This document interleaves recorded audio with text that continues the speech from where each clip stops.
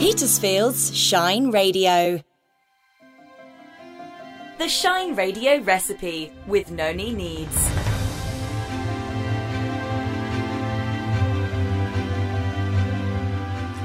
And today I am talking to Mike Noble of Noble and Stace Chocolatiers. Mike, we are in Midhurst. So how did the chocolatiering start? Oh, it is a long story, but no, it's a thought that we had many years ago, actually, but when we were living somewhere else, and just something that we just kept thinking about doing when the time was right. Actually, it was then quite a lot of years later. We ended up relocating here. Which is Eastbourne. Esbourne, so just outside. How'd you say, Esbourne? Esbourne, I think, technically. We used to say Eastbourne, but we were corrected when we moved here. I bet you were. Yeah. So I correct everybody else now. So, that's good, okay. Yeah, so we moved here, actually, and I wasn't sort of working at the time, and we were just trying to think of other things to do, and it just then came back to the front of mind, really, to think, could this be the time and the place to set it up? Why chocolate? Oh, why not? Yeah, why not? I mean, everyone loves... I know, but to actually get on and make it, or try and sell it. So what triggered it? What was the inspiration? Where did this desire to make chocolate come from? So it was a little bit. So previous to that, so years before that, and we had a little B&B for a while, and actually part of when we were running that, the other Mike. There is another Mike. So your partner is called Mike Stace. Yes. And you are Mike Noble. Yes. And you're called Noble and Stace Chocolatiers. We couldn't think of anything else. I think that's perfect. No, we tried lots of things, and then kept coming back to that. Yeah. And it seemed to work. It seemed to kind of sound established. Part of what we were doing then actually was kind of running the B&B, but the other Mike did some training as to become a pastry chef. Briefly, right. And then that actually involved some working with chocolate. So it kind of set the idea, sort of intrigued by how it works as a product and how you make it and transform it into different things. And then... So how did you get the bug? Well, it was kind of, it's flipped at the time, because when we moved here, I was the one that was not working, and Mike actually was working at that point, and it literally was if I'm not going to make chocolate now, why don't you go and try how and see if you can. Where did you learn? Did you do any training anywhere? So I went for a very short course, 2 days, at a place called the Chocolate Academy, believe it or not. Oh, right. Where's that? Which is in Banbury, Oxfordshire. of all places. Yep. So went there for 2 days, and then came back really and spent best part of probably 6 months just practicing. Yeah, just deciding on just trying different things, learning how to temper, because I was doing it all by hand, every single bit of it by hand, very small kind of quantities at that stage. How do you become a chocolatier? So, well, it was. I suppose it's having the idea, but then just practice. Lots and lots of practice. So when you understand the principle, there's a few basic principles. Okay, run me through the basic principles. So I suppose the process of tempering chocolate, which is what's that mean? People may have heard of or seen in a recipe or something. So it literally is it's melting, it's the heating, the melting, and then the cooling of the chocolate to get it to the right working temperature, where it's then going to set with a nice finish, and it will give a nice snap, and it will shrink a little bit, so it will come out of a mould. So it's kind of, no matter how you heat chocolate, it will always cool it out. It will always cool again, and it will always set. But if you've seen chocolate that's gone a bit streaky, so you need to temper it so it's not streaky, snaps and contracts. So it's just that process. So what kind of chocolates do you make? So I make different, solid bars, flavoured and topped with things. I make very sort of highly decorated shelled, so truffles that are then all filled with different fresh ganache fillings and gin truffles. So what's your favourite? filling. Filling. For the truffles. For the truffles, I love a truffle. I'm quite partial to a caramel, salted caramel, or is that quite a little popular? bit sweeter. Yeah, salted caramel. Still, anything caramel is still seems to be really popular. Gin truffles, and especially at certain times of the year when people are buying gifts.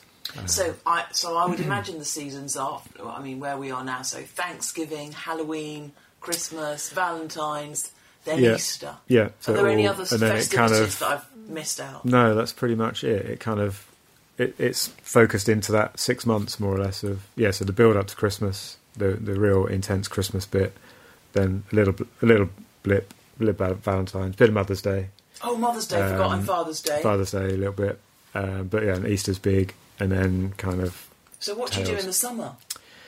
People must eat chocolate. Still, in the summer. yeah. No, I still make all year, but less. So sort of, but I'll still be making.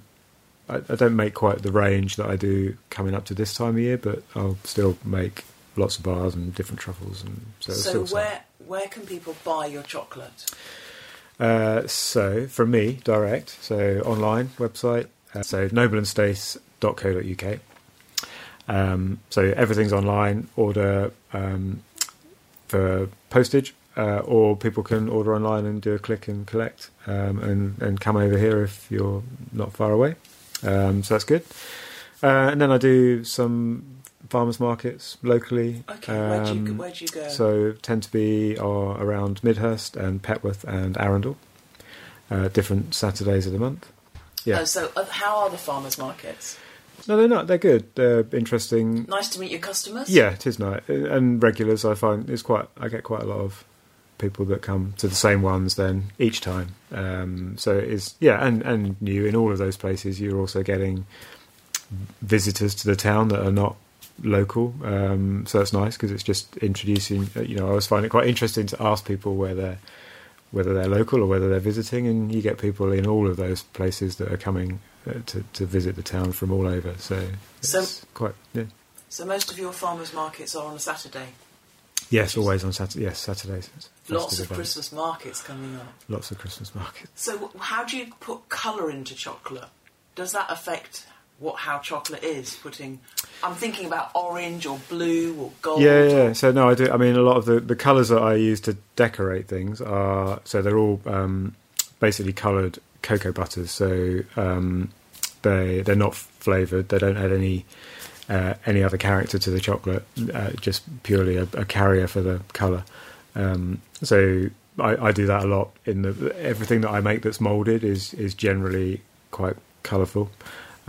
So that's just the first stage of the process when you have a mould. So you decorate, colour the inside of the mould, and then fill it with chocolate, and then drain it and let it set, and then you put the filling in, and then you let it set, and then you put the top on, and then you let it set, and then you do the next bit. So it's every part of it is a stage. So you kind of never make anything from start to finish in one go. There's usually 4, 5, 6 different stages to it.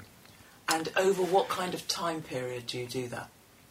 So very often, I mean, some things might go from start to finish in a day, but more often than not, it would maybe be 2 or 3 days of doing one bit and then starting something else, coming back, finishing, doing the next bit. So it can be usually several days at least from a empty mould to turning out a finished chocolate.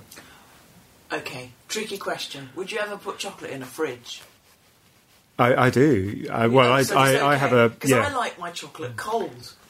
Yeah, I mean, I don't keep finished chocolate in a fridge generally, but as part of the process, it's going in and out of the fridge all the time. Oh, okay.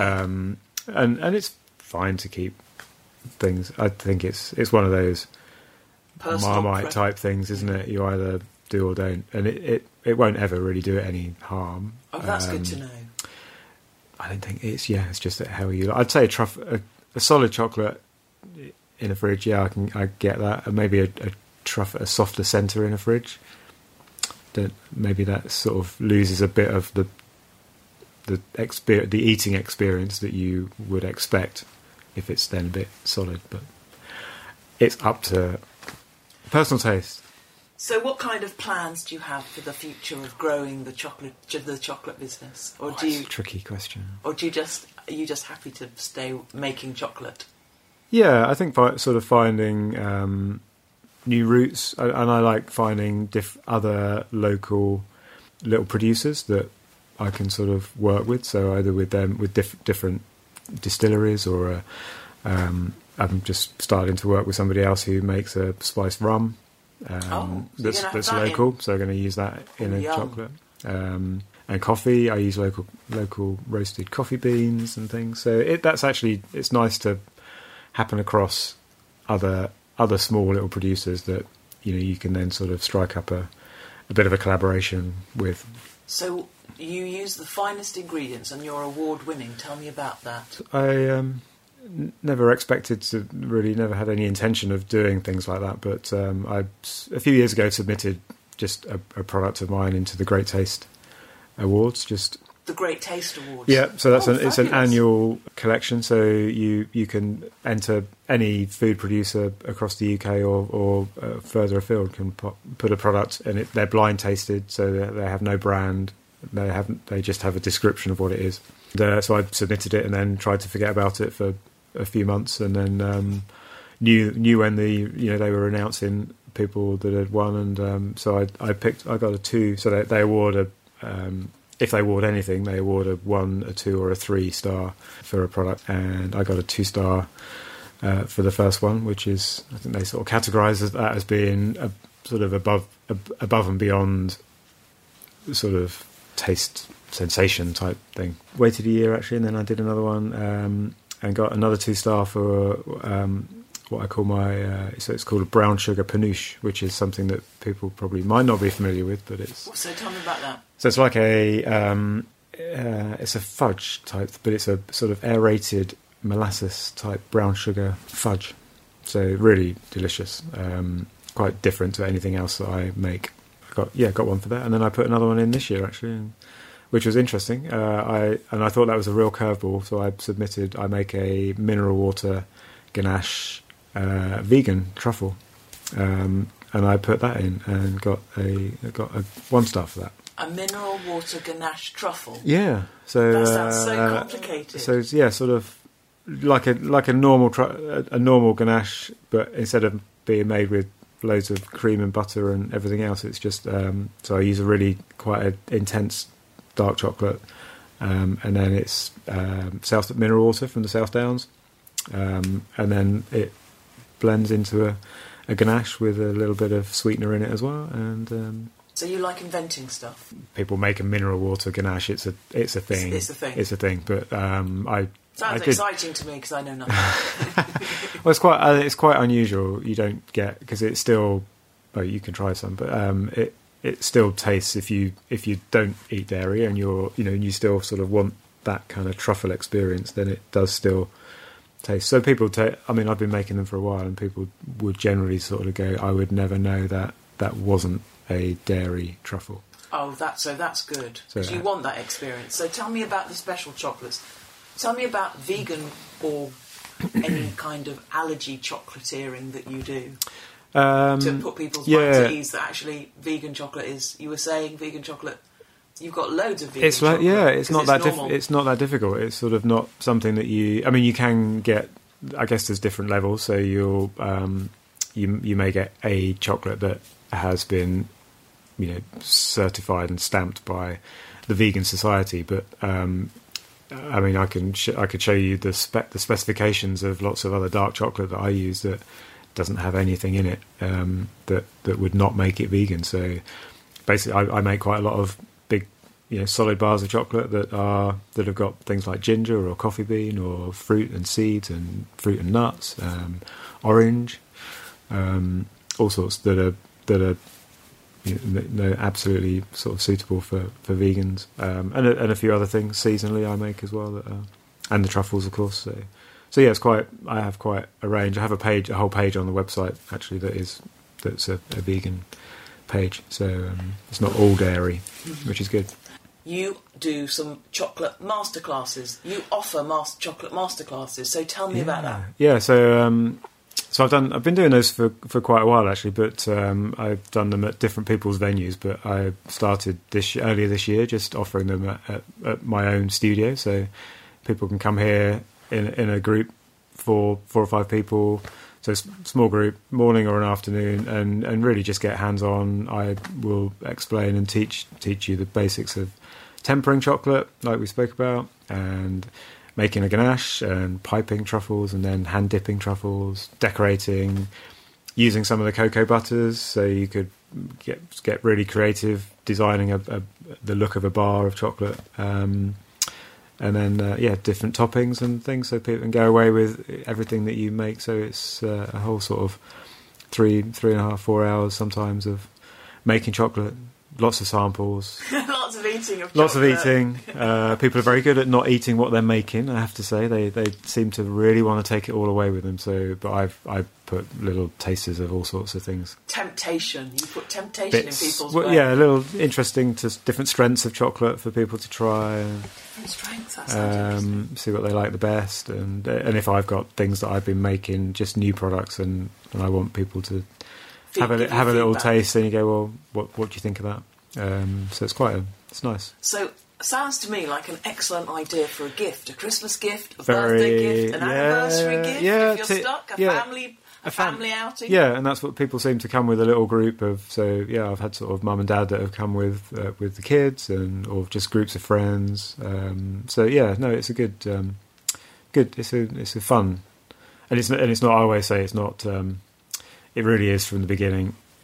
You come along, you sort of do the making, you learn from scratch. Very hands-on. Hands-on. I'm not. I think it would be so uninteresting if I was making you watch me actually do something. That would be so dull. It's all there. I'll tell you what to do and make it yourself. So, one more time, give me the name of your website, please. So it's Noble and Stace, the word and, nobleandstace.co.uk. That was Mike Noble talking to me about his chocolate. Thanks, Nolly. That's great.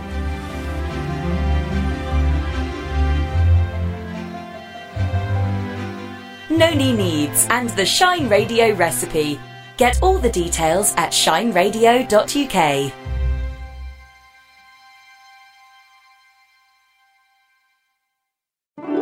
Shine Radio is the home of doorstep carols in Petersfield. I'm Geoff Lacey. And I'm Claire Venice. We'll be bringing you Petersfield's favourite Christmas carols from our doorstep to yours.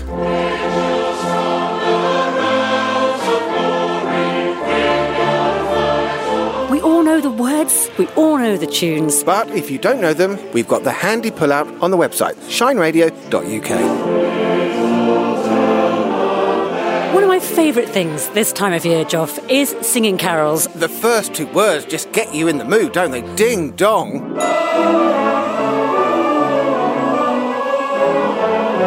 Doorstep carols. Sing along with the radio Wednesday night at 6.